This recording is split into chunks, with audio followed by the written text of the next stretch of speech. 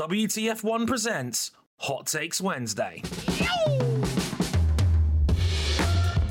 Hello and welcome back to Hot Takes Wednesday. I'm your friendly neighborhood host, Dre Harrison. It's the show with your hot takes and our even hotter opinions. And once again, I'm very, very lucky to have a very special guest with us here. You might know him from Formula 2, from IMSA, from the World Endurance Championship over in sports car racing.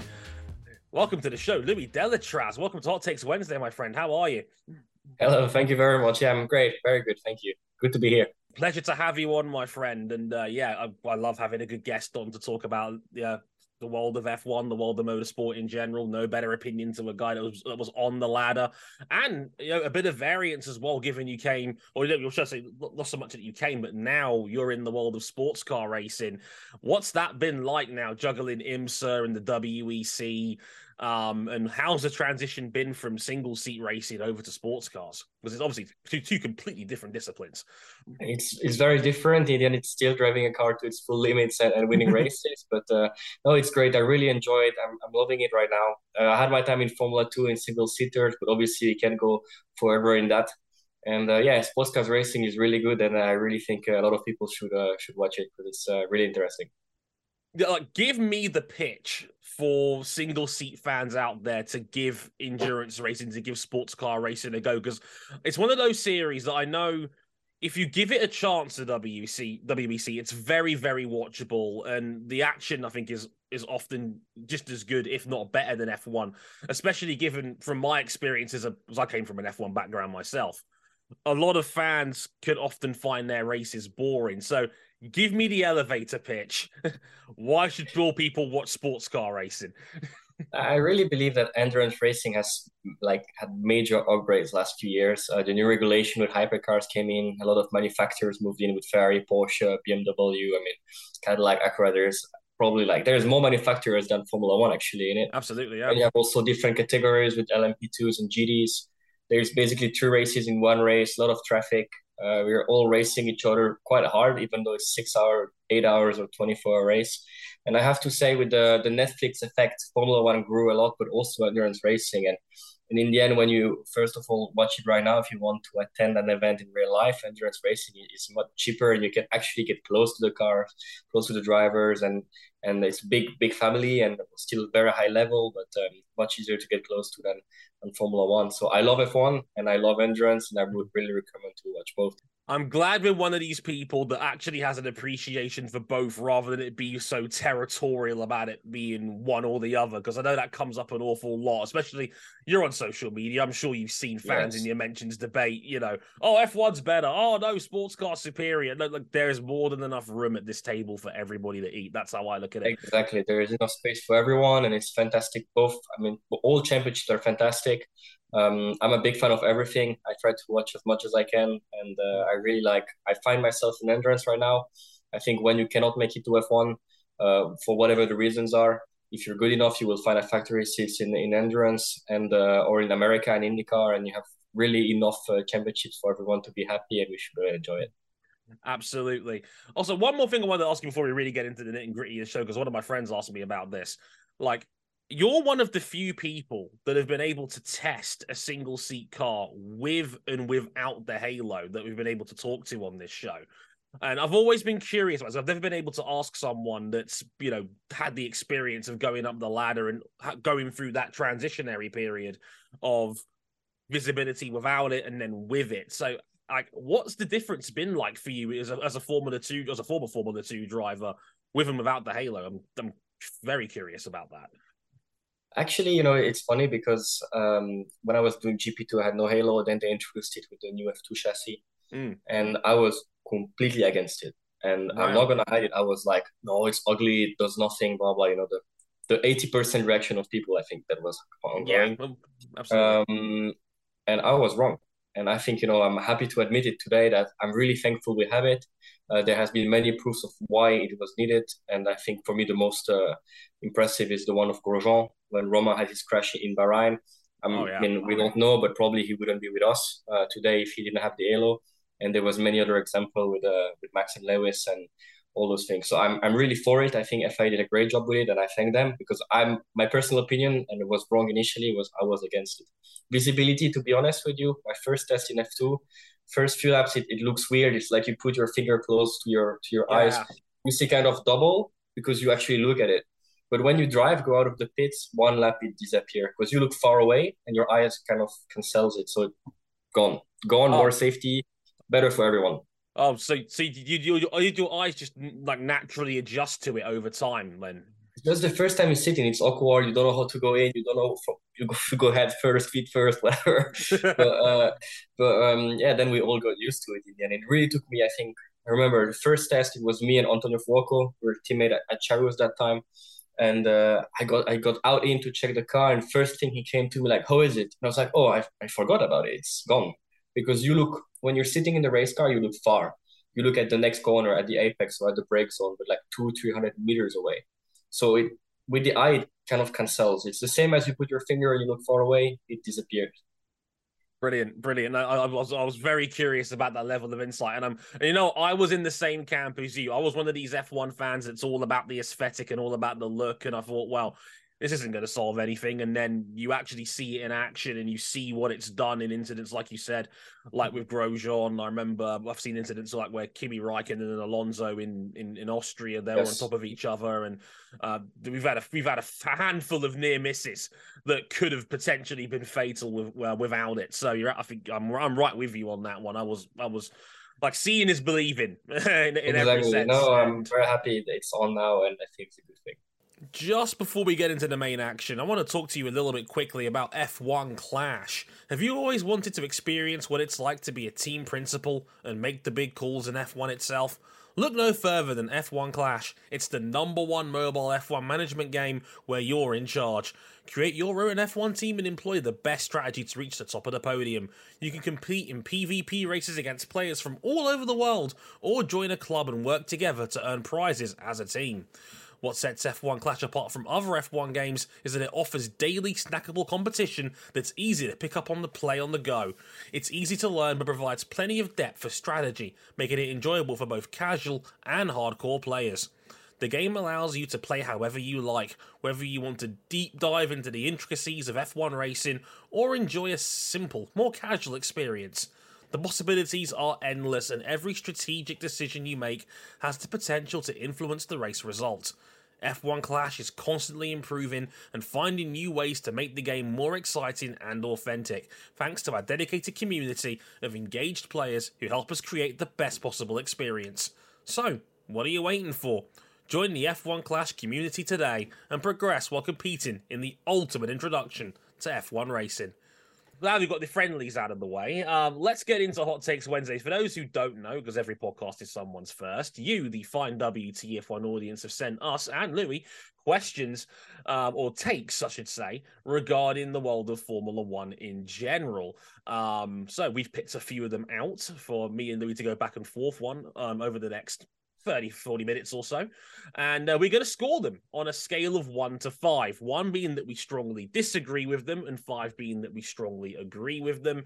If we both agree on a 1 or a 5, it will go into our special vault at the end of the season for the hottest and coldest takes of 2023. That'll be coming at the end of the season in December. So Louis, are you ready to go for Hot Takes Wednesday? I'm ready. Let's do this. Okay, take number 1 is from Jacob on Twitter, and I think Jacob is a sports car fan, given the subject matter here. Jacob says, F1 should not ban tire warmers or blankets. It's way too dangerous. Will be way too many crashes, especially after the WEC race at Spa. Now, we've got someone who watches both. I like that. Now, of course, congratulations, Louis. We won in your class in LMP2 at Spa with WRT. So, obviously, a tremendous result there. And I know from reading the news that there's been a lot of talk and back and forth discussions about tire blankets being banned in the WEC. I know they're coming back I think it's a one-off for Le Mans. Yes, for Le Mans for now, yes. Yeah, for later next month, but they're generally been banned in the WEC, and there's talk about potentially banning them in F1. You know better than most. You're a man who's driven, again, single-seaters and sports cars. I'm going to go with you on this one. I'm deferring to you. So how do you feel about, having been on both sides of the fence now, having experienced it, how do you feel about racing without tire blankets? Do I start by the note or just by explaining? Oh, just explain first. We can go for the numbers at the end. It's fine. I'd So, love to hear your take on it. so basically, I think there is a few things to take in account in this. Mm. I've raced both. I've raced single seaters without tire warmer because all the other World Series, Formula 2, GP2 has no tire warmers and it works.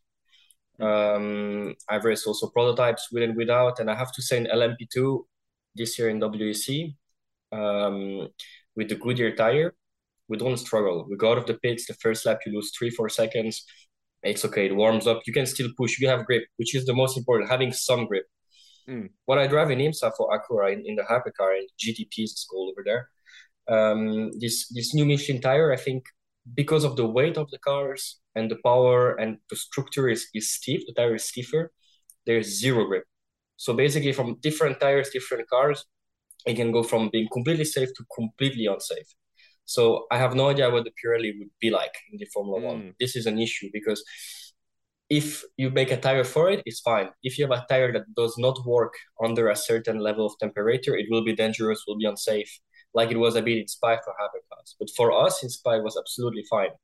So it will all depend on how is the tire and yeah, how is the tire built and how are the, because if we keep the same tire without blankets, then probably there will be issues for sure. Very interesting indeed, because look, we never go too far when it comes to F1 discussion without a discussion about tires, because they've been trying all sorts of experiments. We've tried sprints with different allocations. Their hard tire is often very conservative. Like, so do you think it's going to more come down to how the manufacturer, in this case Pirelli in F1 terms, construct their future spec of tires? Because it seems like a big transition to suddenly go without blankets. If you take this current tire, okay, I drove them last time, yeah, an F1 in 2021, I think it was. So No, sorry, 2019. Oh, but, wow, even further back. but was, and then F2 was also 2020, so it's like quite far back.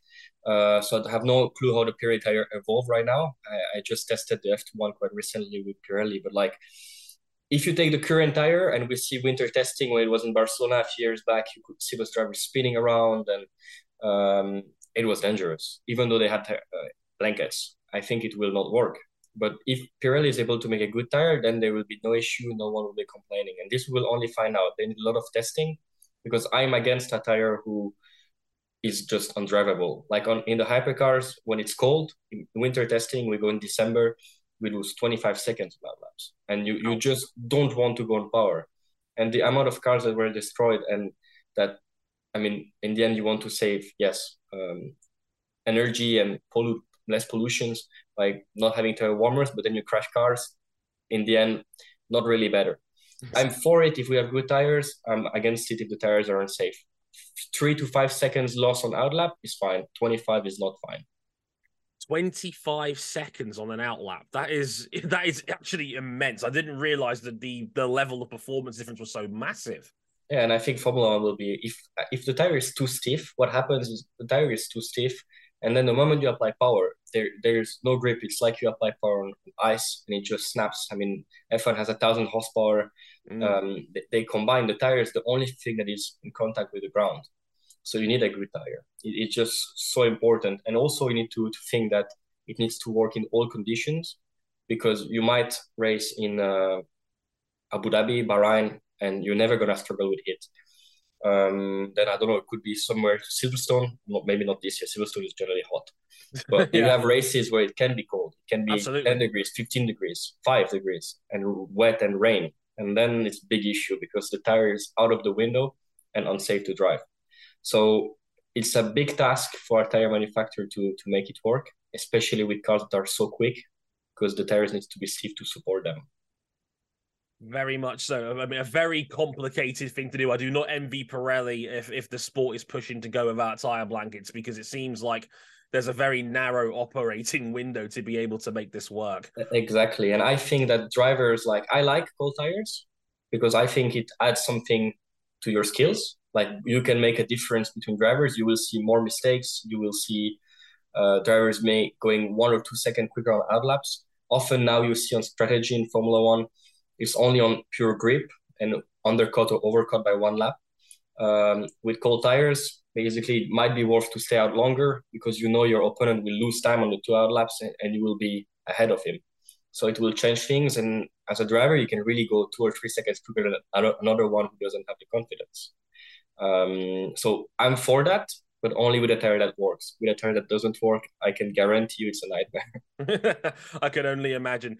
Give me a number before we move on, Louis. How do you feel? 1 being strongly disagree, 5 being you strongly agree. I will completely lean into your I will put your knowledge. A He free. sat on the because fence. It depends on how good the tire is.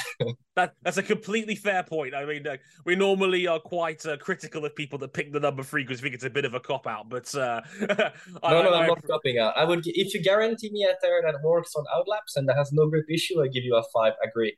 I mean, the question was for it or not for it? Banning it, so not banning it. So, no, so one, then we should not ban it, in my opinion, if the tire works. If the tire doesn't work, we should ban it 100%. I love that he gave me 2 different answers, but we'll go with it anyway. I love it. Okay, take number 2 comes from Toby Reynolds, and Toby says F1 should introduce bonus points to races, quali, and sprints, whether that be for overtakes, driver of the day, most positions gained, biggest improvement, or other measures.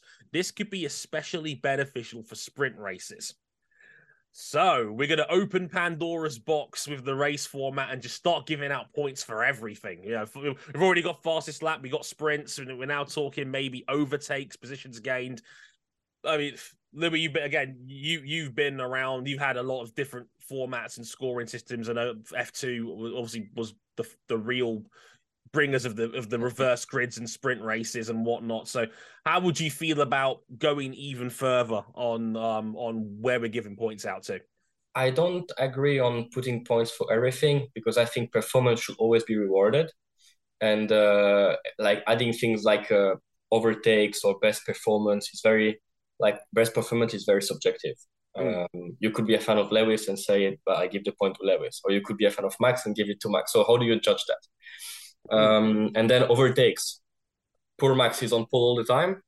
He will never get the point for that. And if you're in the front, it's harder to overtake that if you're in the rear. I think this is a bit tricky. Fastest lap is, I think, worth it. Sprint races, yes. But I wouldn't put too complicated things because in the end, people commit and spend money in Formula One to win and not to just score points and give points away for whatever. That's my opinion. Yeah, I generally agree with you on that.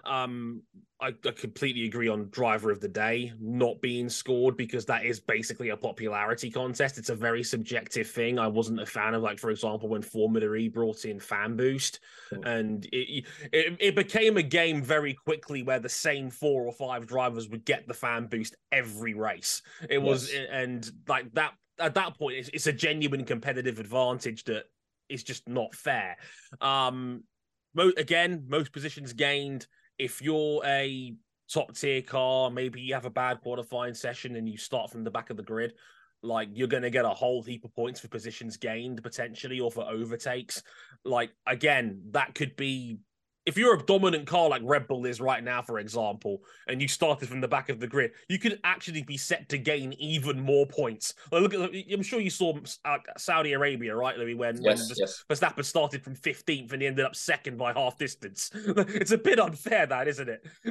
Yeah, it's a big advantage for sure. I totally agree with you on the fan boost thing, where also it leads then to things like, I'm pretty sure, and we will never know, but as you said, it was always the 4, 5 same drivers.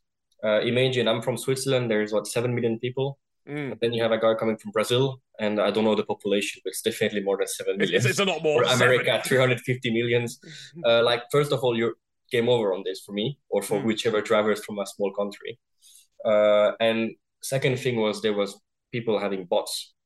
Teams, as it became a competitive advantage, would start trying to not hack, but play with the results. Oh, yeah. It was a pretty simple vote thing. So it was easy to buy bots and get 5,000 votes for yourself.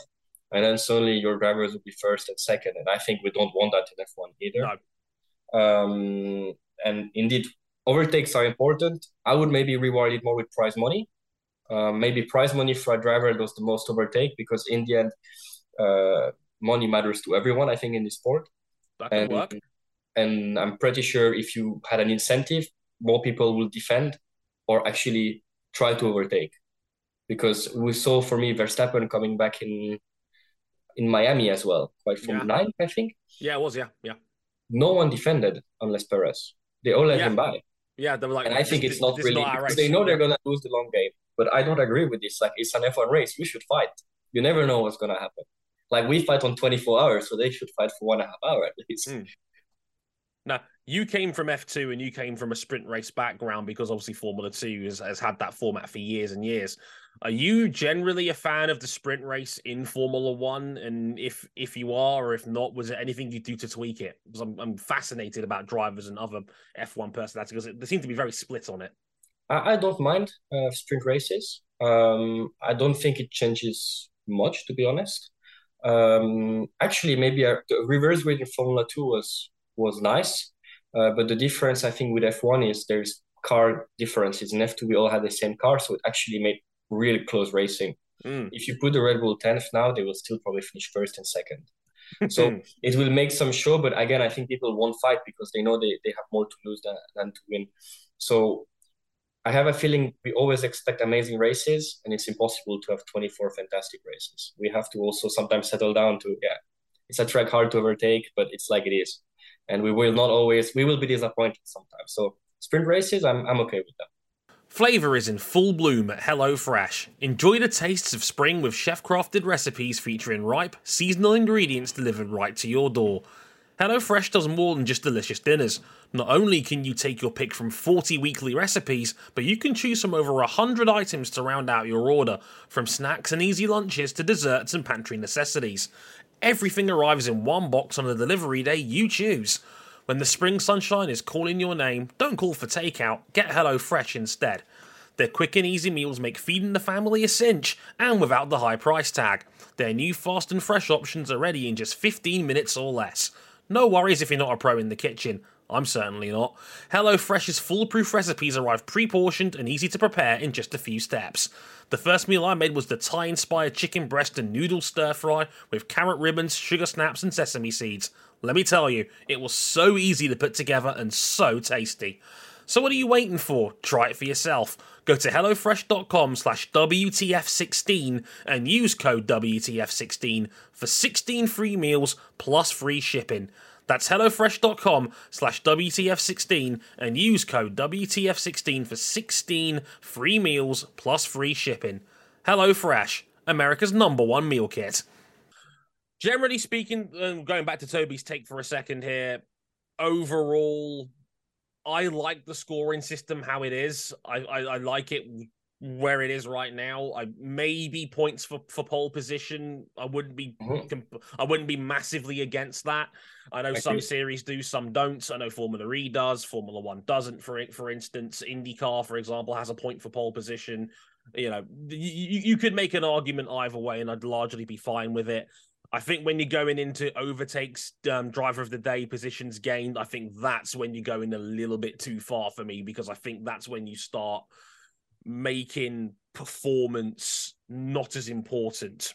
And I wouldn't want that sort of intangibles to potentially affect a championship. So for me, given I also agree with your last sentence saying that it could be beneficial for sprint races, there's something you could experiment with a bit more. I'm going to say 3 on this. I think there is room to tweak, and I think there is room where you can make some improvements on this. And I'd be okay with some minor adjustments here and there, but maybe not overall. Louis, how do you feel about it? I would go up with 2 because I agree there is a bit of room to maybe pole position. I think his performance and getting a pole is always tough, and you should deserve it, at least a point. But I wouldn't tweak the system too much. The current points for me work really well. The 10, 8, 6 that we use, I don't know how long ago it stopped, but the old point system of F1 was maybe not enough. Yeah, long time. A long time ago. But mostly I wouldn't give away points for everything. Yeah, I'm with you on that overall. I could certainly see the argument. I was thinking about going 2, but I thought the way it was worded, maybe 3's a bit more generous. Kieran on Twitter, slash Mega, not other Kieran. So we got a few Kierans that tweet in. This take number 3 says the super license system does not need to change. It is as it is doing what it is intended to do. This is a controversial one. The super license system does not need to change as it is doing what it is intended to do. Now, again, I've got the perfect man to ask about this. You're a man, Louis, that was on that F2 ladder, obviously trying to get into F1. You're around when the super license system changed to the points we now know about, where you need 40 to get into Formula One over a 3-year period. I think it's 3 and 2020 now counts as extra because of the pandemic, obviously.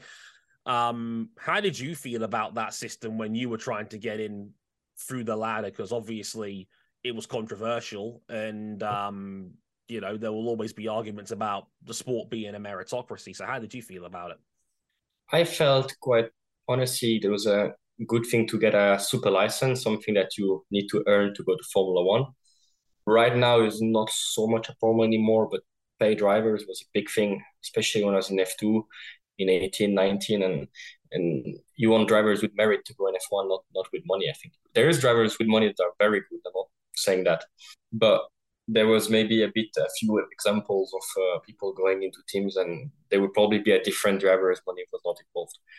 So I like super license. I think how the points are awarded can change, because if you take it how it's graded, F2, F3, and even F4 get a lot of points, which are all FIA championships.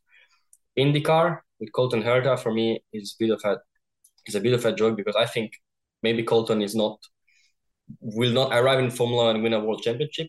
But Colton is very talented, and to get denied a Formula One seat as a driver just because you don't have enough points, when actually he did good results, and the only fact he doesn't have points because IndyCar scores very little. And I mean, I've seen it, I've heard it. You can ask any driver. IndyCar is probably as hard and as competitive as Formula One. So I have a feeling when the point system was in place initially, there was still the World Series by Renault, the Formula Road to Leader. Those championships, which are as competitive as GP3 and GP2, didn't get as much points. And they were not FIA championships. So I feel like there is a bit of you need to go through a ladder through F3 and F2 to go to F1. And I think that's not really nice, because also F3 and F2 is very expensive. Not everyone can afford it.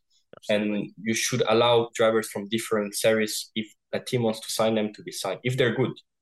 So I believe IndyCar should score as much points as Formula 2, at least. That's my opinion.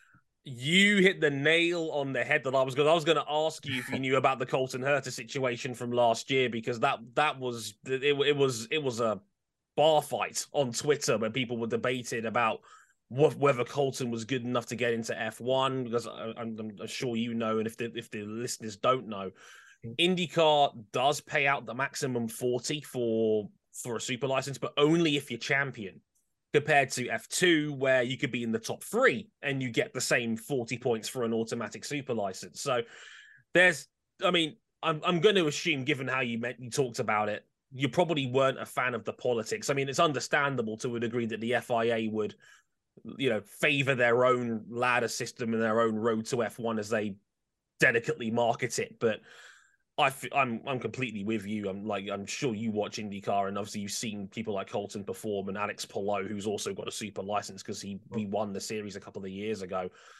Those guys could easily be F1 level standard, you'd think, right? Because I certainly think they do. I'm sure there is a lot of, not only IndyCar, but also when you look Formula E, you need 20 super license points to actually be racing Formula E. And you have very good drivers who got stopped from testing or from doing opportunities because they never raced in F3 or in F2. And I got lucky. I did many years there. I had good background, good support, and I had the result. I got my super license. Okay, I never used it, but I got it. And for me, it was never an issue because I had the paper. I had it signed. I had my meeting with FIA, and it was always clear.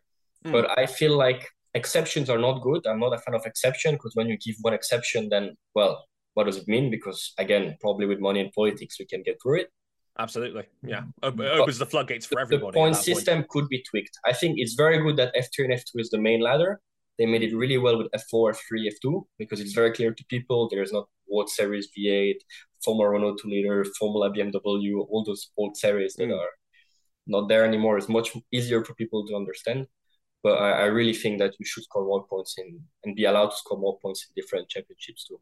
If you were in charge, if you were Mohammed Ben Sulayem in charge of the FIA right now, how would you tweak it? So would you be giving more to IndyCar or Super Formula? Super Formula, IndyCar, I give more for sure. I would also forbid drivers to. We've seen a few drivers going to Formula 3 Asia that were from Formula 2 to take points and get a super license. I think if you're an F2, you should not be allowed to go back into Formula 3 Asia, which actually scored a lot of points for some reason, 20 or something. It was really a lot for a winter championship. When you're at 23, 24 with 2 or 3 years in Formula 2 at top level, you should not be allowed to go race against 16-year-old kid in Formula 3 because it's not fair and you take their points and you score points that you should not have scored. So I would get rid of these two. I'm really not a fan because I think it takes opportunities away. And yeah, but I would definitely keep the system because it's important. At least maybe now not because the sport is very healthy, but in a few years you never know what happens, and you don't want people to just go in and buy their seat. Yeah, I think we've been very spoilt in the last few years of the amount of talent that Formula One has had come through that are young in the last few years. You go back as far as Verstappen, Leclerc, Norris, Russell. I mean, you raced against some of these people. You know firsthand just how Most good of some them of these were all guys in are. F2 together. Those years were crazy. It was amazing. The level of drivers was amazing. Yeah, so we've been spoilt in recent years, but these things go in cycles. You never know where the next star talent could come from. It could be 5 years away, it could be 10 years away. We just don't know. Politics plays a hand in things. I think personally, overall, I think the super license system is largely okay. I agree with you. I think other series should be given a little bit more prevalence. I'm not saying take points off F2 because you've got your own feeder series, sure. you know, and it's clearly worked given the guys that are in Formula One are generally outstanding. It's so talented. Guys like Mick Schumacher are 2 and done in F1, and he was an F2 champion who won it in his second year, and it goes to show you how ruthless this sport can be. So I think on that standpoint, I think it does actually work for the most part. But I would tweak it a little bit to maybe give some more to other feeder series outside of the FIA. If you really do believe you want the 20 best drivers in the world to be on your grid, open the door to everybody a little bit more and give them all a chance to compete. And then maybe that'll encourage F1's team bosses to start looking outside the nest a little bit more because it's all left too. I mean, let's be honest, Colton Herta got that F1 opportunity potentially with Toro Rosso because their academy wasn't ready yet. And I think that's also a big part of the problem.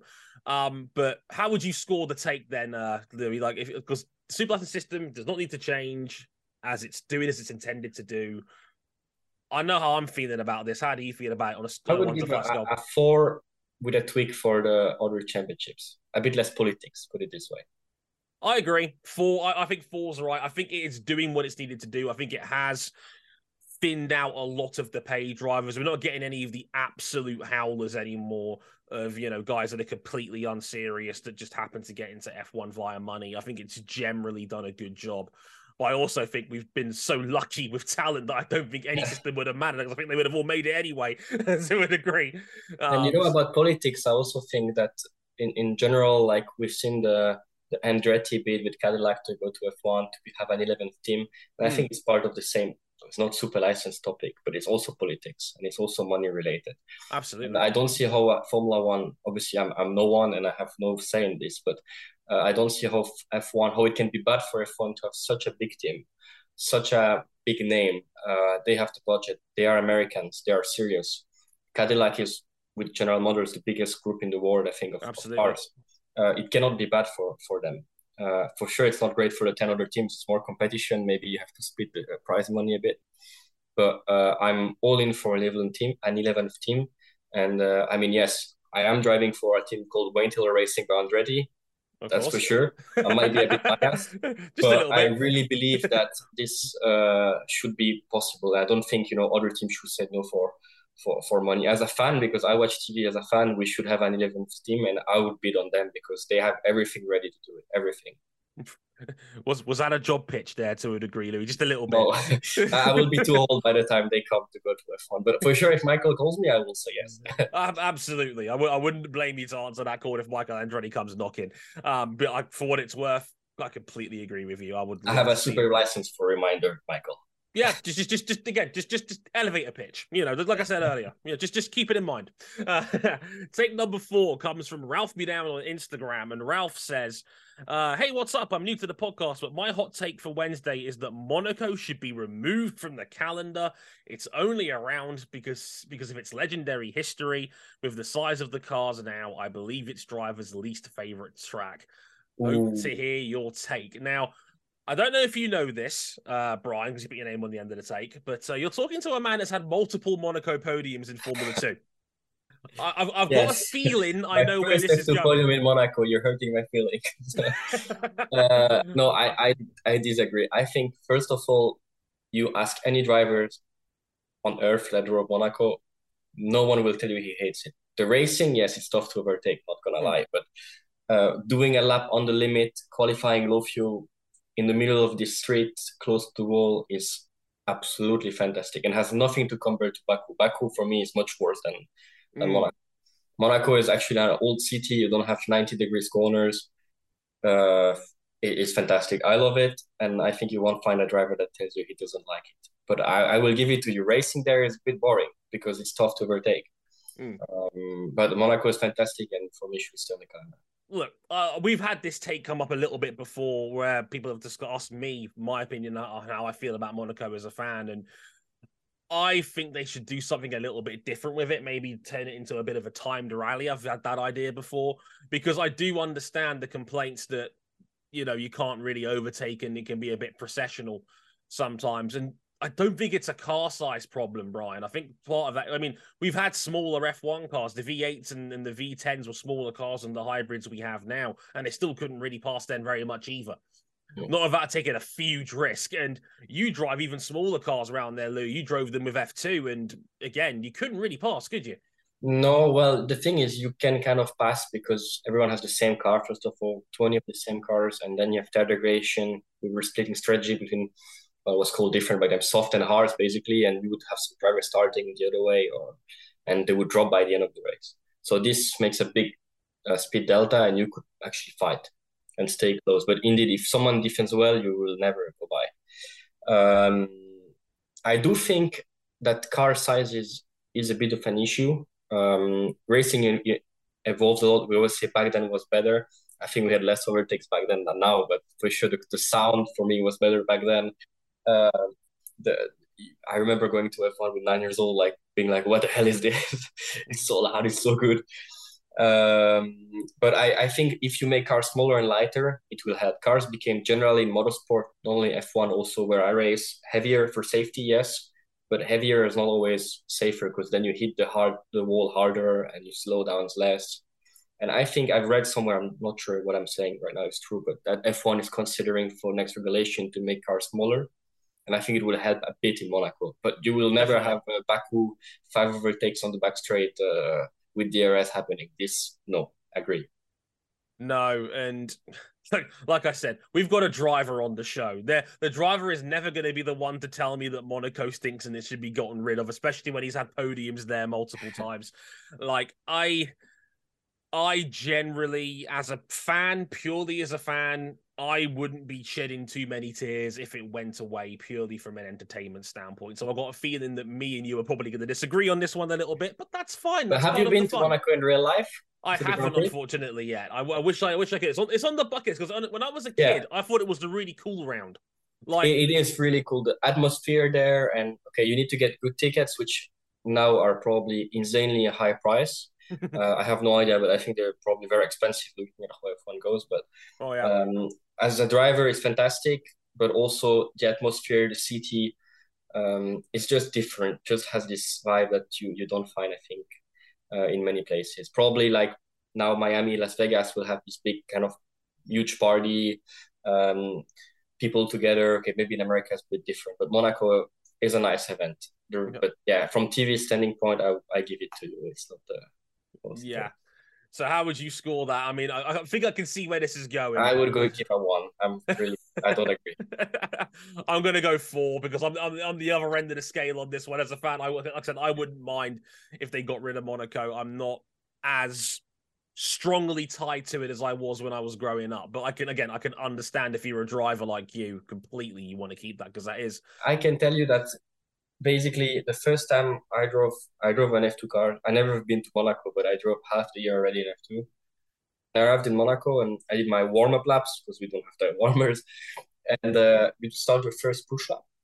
So from start finish, I arrived down to Loews, the very tight hairpin, slow at the Fairmont Hotel.